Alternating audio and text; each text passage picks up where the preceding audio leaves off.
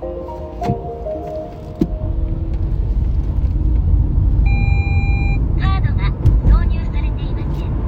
here we are, welcome back to Range Anxiety. You missed out on that great opening music that we do every Epicast, coming out of normally the Spotify system and of the Telstra Model 3. People actually, before we get into that, welcome to Range Anxiety, and we're doing it again for your midweek Epicast. People often ask me, why do you call Teslas Telstras? And I imagine that would be quite confusing to some of our American listeners and some of the overseas Europeans, because they wouldn't sort of see the relevance of that. It actually comes from one of my good friends from Book Club, Tony Ambrosio, Uncle Tone, one of the LS1 stalwarts that has that little knowledge about electric cars and motor cars in general, that he thought that Teslas were made by the Australian phone company Telstra. And he was saying, why are you driving a Telstra car? I mean, Apple are making a car, but it's not exactly Telstra. So there you go. Uncle Tone, consider yourself a learned from the master. That's right. 30 years of experience knowing that it's a Tesla and not a Telstra. One day I'll even explain to you where the name Tesla came from. But today we're in the charming Little Leaf, the car that our series sponsor, our Epicast sponsor, making a big shout out to City Motor Group with their LDV range, their Kia. Get in and get the last of the Kia Stingers while you still can. Don't go in there and ask for Julian, because he'll be too busy making jokes about Strecco with me. Go and see the sales team and get on board. This was a car he told me not to park on his premise when I picked up the LDV van, and yeah, we made it back. We got the LDV T, whatever it was, van. We got that back to Julian in one piece, just with a bit of angle veil, topsoil in it, and the move is complete. But we're in the Leaf today because I'm trying to sort of get into the rhythm of what motoring in 2023 is going to feel like. Or 2023, for those that can count correctly. What? You're getting out of a Telstra Model 3 Performance with all the bells and whistles, internet connectivity, massive amount of grunts, and into a little Nissan Leaf with 70 kilowatts. Was it 80 or was it 60? I'm not sure, but not many kilowatts at the wheels, drawn in a straight line with a ruler. Yep, there are big problems afoot. Now, you all heard about, my take on the Chinese auto manufacturing, and yeah, they're going to do a good job, and they're going to overrun pretty much everyone. Take it as read. If you don't believe me, piss off, because I'm right, you're wrong. And it's not just me saying this. There are actually many actual smart people out there saying it. So yeah, maybe City LDV are the right people for me to be aligned with if I want a car in the future. Or maybe I'll do the right thing and just walk. But things are going to change, and not just with the Chinese cars coming, but everything's going to tighten up. Like we've seen the Spankers, the Nimrods, the Peckerheads, all over car sales now. I found this week 5 GTRs for circa $1 million. You have to be kidding me. You can buy a proper decent car for that money. Not that there's anything wrong with an R35, but there's very little value in one at $1 million. And if you think it's going to appreciate from there, you got rocks in your head. As my offsider, John Munro, and I'm not calling him my partner because some of you will get the wrong idea. I know I'm pretty hot. As my business partner, John Munro, says, that's my I'm advertising it but don't want to sell it price, because I've made that commitment. He doesn't do that. In fact, he's a little bit disgusted by the whole thing, Real prices for real cars. Maybe a little bit, more than you should. I mean, the profit's not a dirty word, but, 3 or 4 or 10 times the value in the instance of like a 2010 GTR, you've got to be smoking some darn good shit, and they'll never sell. So, anyway, it's something to look at, isn't it? But I suppose if an old Falcon can be worth that much, like a GTHO, which actually drove like a horse-drawn cart without the horse, then why can't a GTR be worth that much? Yeah, I'm starting to think maybe they've got a point. But while prices of cars are going through the roof, the supply is falling through the floor. I see it firsthand. Now, the first supply chain problem and we thought it was all going to be over pretty soon, was the semiconductor problem. I've covered it before in previous epicasts, but for those of you who don't know about the semiconductor problem, it's pretty easy. World got COVID, car manufacturers thought they were going to sell cars, so they cancelled parts contracts, a lot of those being semiconductors, and said we won't be needing them anymore, so take your semiconductor business somewhere else.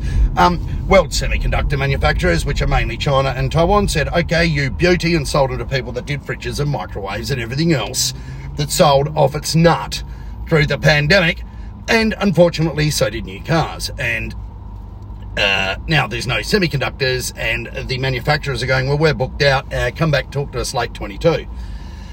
Real problems, to the point where, you know, all sorts of new luxury brand cars are getting delivered without radar cruise and without this and without that and without some of their fancy electronic gimmicks, because there are no semiconductors. Obviously, there was only one company that was smart enough to get around this, and that was Telstra and Tesla, because they can adapt their software, because they write it all in-house and have non-traditional supply chains. They can keep making cars because they can adapt to different brands of semiconductor, and also they make their own. Right, or have their own made for them that are not good for anyone else. So that was the first problem to the pandemic, and everyone was expecting it was going to get better about now. And it hasn't, it's got worse. Now they're saying the semiconductor problem may be going for yet another 12 to 18 months, which would be a little bit on the nasty side. But while that's nasty, let's throw into the mix Chinese power shortages, Chinese coal shortages, and because Chinese power and coal shortages are the follow-on from that being Chinese diesel shortages. So I'll explain to you the relevance of all of this in a minute. So that at one point where there were factories of people I know that have factories there that were running 3 shifts, 24 hours in the cast aluminium business in the industrial province, the main one, Guangdong, whatever, I don't know how to pronounce it, but yeah, the main industrial province, the government came up with them and told them, you're now doing 1 shift between midnight and 8 a.m. because there is no power for you. So all of a sudden, the output has sort of gone to 1/3. Nasty, worse than cut in half. Now the problem with that is that China is basically the world's biggest magnesium and aluminium manufacturer, smelters in the world. Now once upon a time, probably before some of you were born, but mainly you're old bastards like me that listen to this epicast, I see the analytics. There was once upon a time we could make these things ourselves. Up until the early 90s, I think, and back in the 80s, it used to be a lot of this stuff done in Australia and America and in Europe. Then the Chinese got on board, flooded the market with cheap material to the point where everybody else went out of business. And so we import about, I think 90% of the world's aluminium, the refined product, comes from China. And the same goes for magnesium, which is an important automotive product because it's also a part of the aluminum or aluminium or whatever you want to call it, depending tomato. So now China are going, well, we can't make enough for ourselves because we've got energy shortages and all sorts of problems with logistics over here. Guess who's going to suffer? Everyone else. And, you know, you can't blame China for this. There's no point saying, bloody Chinese, I'm not going to buy anything Chinese, I hate China. You did it to yourselves. We did it to ourselves. Our governments did it to us, and we voted them in. The majority voted them in, so blame the majority and go strangle your neighbour. Not the Chinese people, because they didn't do this. And, you know, when push comes to shove, they will look after themselves. And who would have thought? You know, what an amazing, amazing thing. So now, there are car companies, oh, this is getting pretty savage, right? There are car companies that are saying their output, and I'm not going to mention names because A, my fact checking hasn't been that great, and B, I don't want to get, like, sued by anyone. But there are whole plants and lines in Europe and America shutting down and going into hibernation or about to go into hibernation, which means a lot of American and European product is basically going to stop being made for local markets export markets, which is our local market, because once more, just like the Chinese, the local markets will be looking after the local markets as they should. It's their parochial right, and it's where they started, and it's possibly where they'll finish. But car manufacturers the only way you can describe them coming into 2022 and 2023, see, Mum, I got that nomenclature right that time, is a word beginning with F and ending with D, and it's not stuffed, so that's S. But yeah, world car manufacturing is going to be brought to its knees by this supply chain problem of raw materials. And then there are issues above and beyond the raw materials, such as the cost of shipping has just gone through the roof. Bringing things from overseas with your friendly FedEx or DHL or TNT or whoever it is you use has basically doubled to tripled in the past 6 months. That's right, and guess who pays the on cost of that? You, the consumer. So it's a pretty bleak picture that I'm painting at the halfway point of this Epicast for today, or getting close to it. But it's a real one. It is an absolutely morbid outlook we have. So new car supply is going to dry up. So I can't see any real end to the inherent craziness in second-hand car prices. I mean, that doesn't bother me. I own a few second-hand cars. So if I've got to sell them, I will. But what are you going to buy? Right? It's like people saying, oh, my house has gone up. You know, it went from $1 million to $1.5 million in 6 months, so I'm going to sell it. Yeah, but the place you're going to buy has also gone up by the same percentage. So, you know, if you sell your VF Commodore that really should only be worth 25 grand and you get 50 for it, base model we're talking, V8, you're going to have to pay that much more for something else decent. Either that or buy an absolute shitbox. So you see, no one wins here. The only ones that win, if they ever actually sell a car, are the Gronks that have got $1 million on a GDR that cost them 80 grand, or maybe that's a bit steep, 250 grand, right? They might be the ones that win. But these bargains, these cars are drying up. Those ones will sit around, I believe, forever till they're dust because, you know, COVID mania and pandemic supply chain stupidity can only go on so long before people get a big slap upside the head. And here's the problem, right? For all these people trying to sell cars worth $1 for $1 million, is that the money is now going to run out. Now, this isn't a Martin Donham business series. God help me. I'm not that good at it myself. I've struggled through life because I've got a great smile and a charming personality and more than one functioning brain cell, maybe two. This isn't any business, you know, lesson for me. But what I'm saying is that when the cost of raw goods, normal goods, such as food and fuel and everything else goes up staggeringly as well, and inflation, you know, starts to spiral out of control, there isn't actually going to be the cash there. I mean, there is a lot of money out there laying around in Australia that people just don't know about. I see people every day that throw money at things and you'd think, but you live in a shoebox and you're spending $100,000 on mods. Why? Anyway, that's their problem. The money is out there, but it's rapidly going to dry up now. The government's run out and they're going to be hitting us for as much as they can. Yes, they get me good.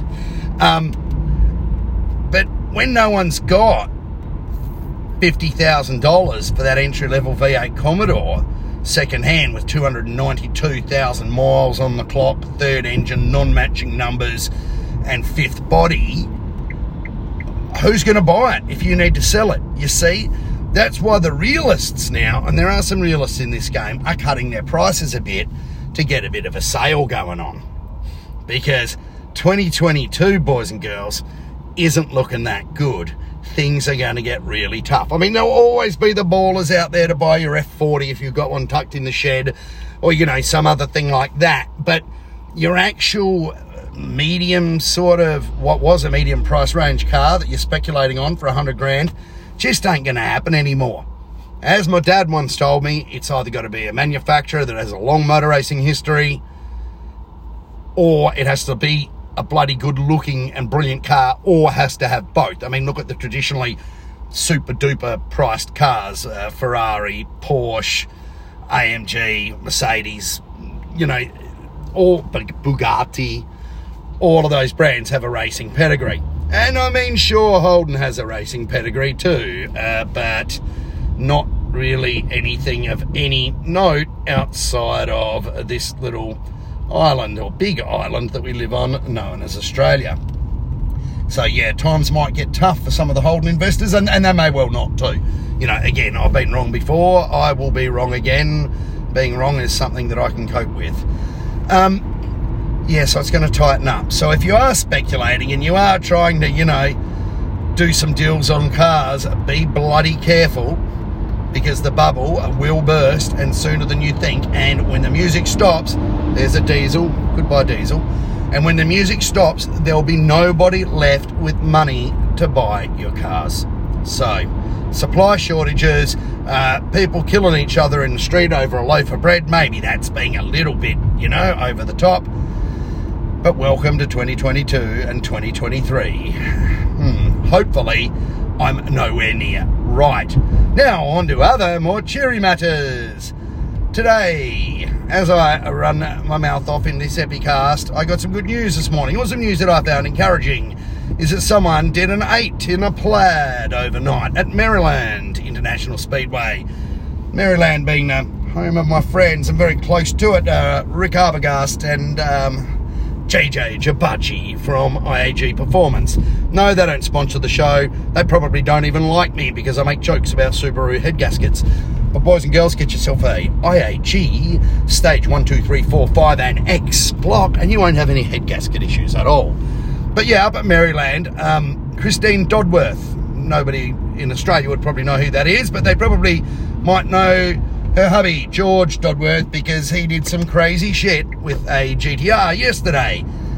A rear-wheel drive R35, which means he wasn't running the front clutch, the front diff, the front drive shafts, the front tail shaft. Interesting, but it's still a GR6 with a few tube bits in it. Reset ETS's world R35 GTR record. 230 odd mile per hour. I think ETS have done similar to that, and you know, 6.5 or you know, just under ETS. So good effort, right? I don't give a damn who you are or what you do if you can get a GTR down there and down the quarter mile in 6.5 seconds, and it's a 35 and a tank. You're doing pretty good. In fact, any GTR in the sixes, regardless of what it is doing pretty good. A unitary body car, or a unibody car, or whatever they bloody call it. But the misso gets out there, Christine, and bangs off 8.9 at 155.1, 8.994 at 155.10 to be precise, I believe, from looking at the video, in her plaid. Lightweight wheels, drag radials by the look, hard to tell from the video, but they were making that, you know, super well prepped track with drag radial pulling off the noise.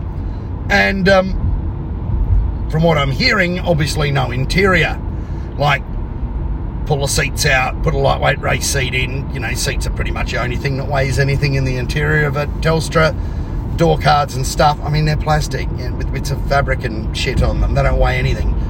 Seats, on the other hand, with all their SRS systems and whatever, do.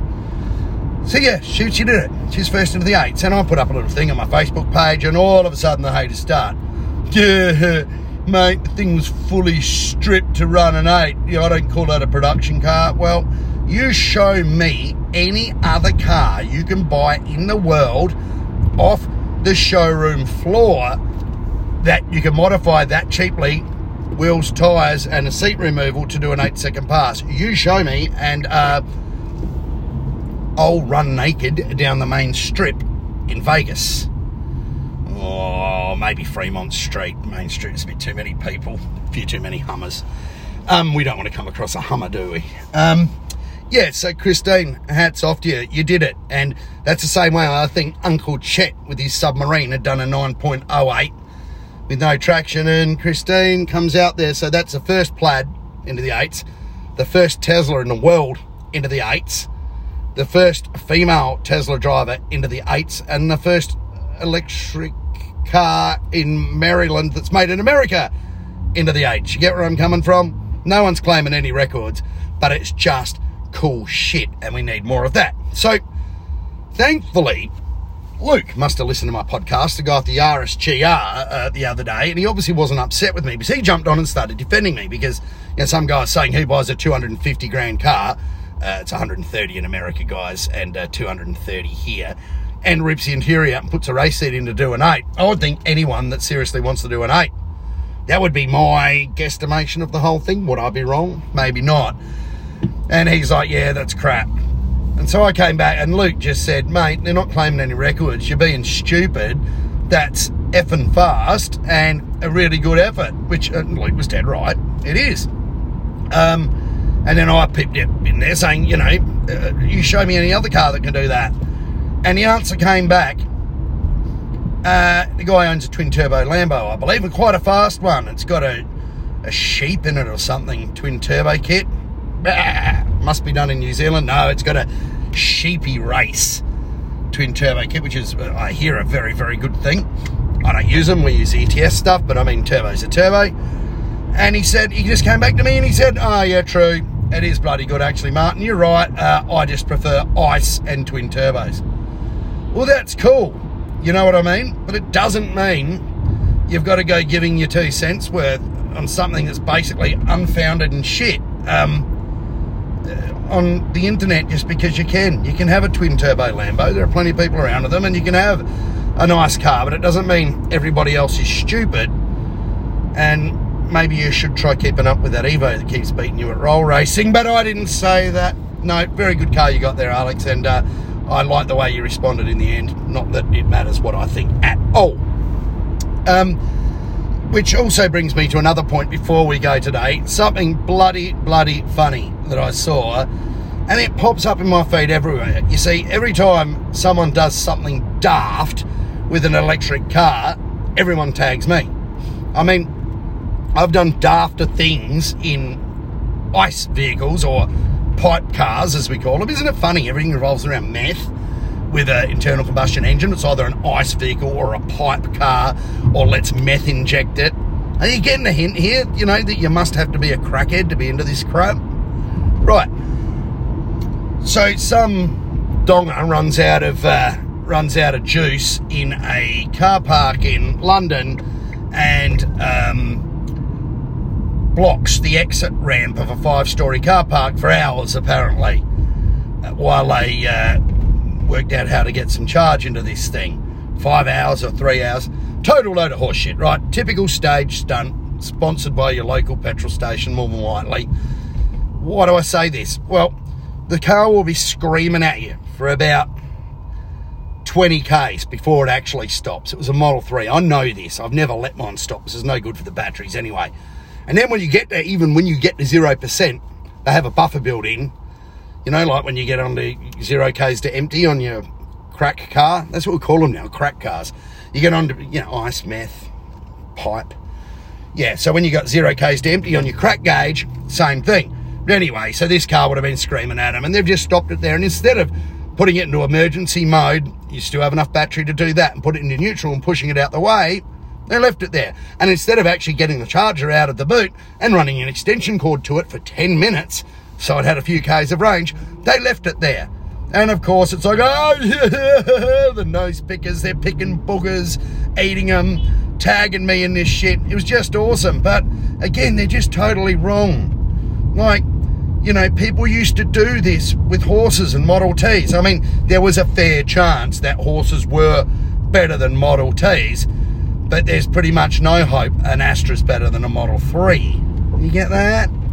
Right, and if you don't, you probably should switch off now, because you're not worthy of listening to this fine Epicast. But for those of you that are followers and supporters, thank you for tuning in once more to Range Anxiety.